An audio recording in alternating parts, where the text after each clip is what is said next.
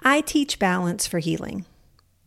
When I am coaching a client through cancer and towards healing, I consider the whole person's needs and not just view them as a cancer patient. Being treated as a whole person or holistically is how I wanted to be treated when I was diagnosed. Here's where the trouble came when I was talking to my medical team. They wanted to just treat my cancer without a ton of considerations for my intentions for health or my intentions for healing or my overall well-being. At first, this made them feel like an enemy to me.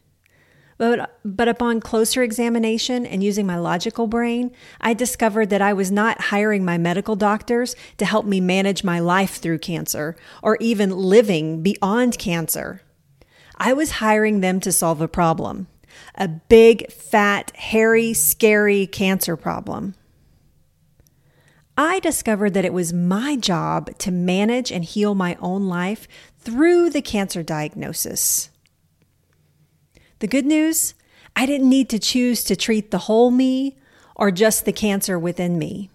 I could use both wisdoms, holistic and medical, to create an environment that was not hospitable to cancer. You don't have to choose between the two. They work in tandem perfectly.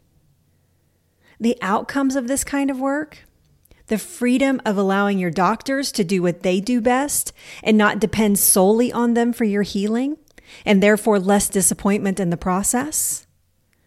And doing your own part to take care of the whole you, physically, mentally, emotionally, so that healing is not elusive, but indeed more probable than ever. You don't need to separate the two to get results. You need to look for the best healing pathways to help you heal your entire life from your cancer diagnosis.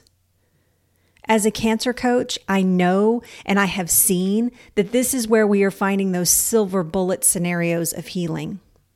That may just be what you're looking for. So take that, cancer.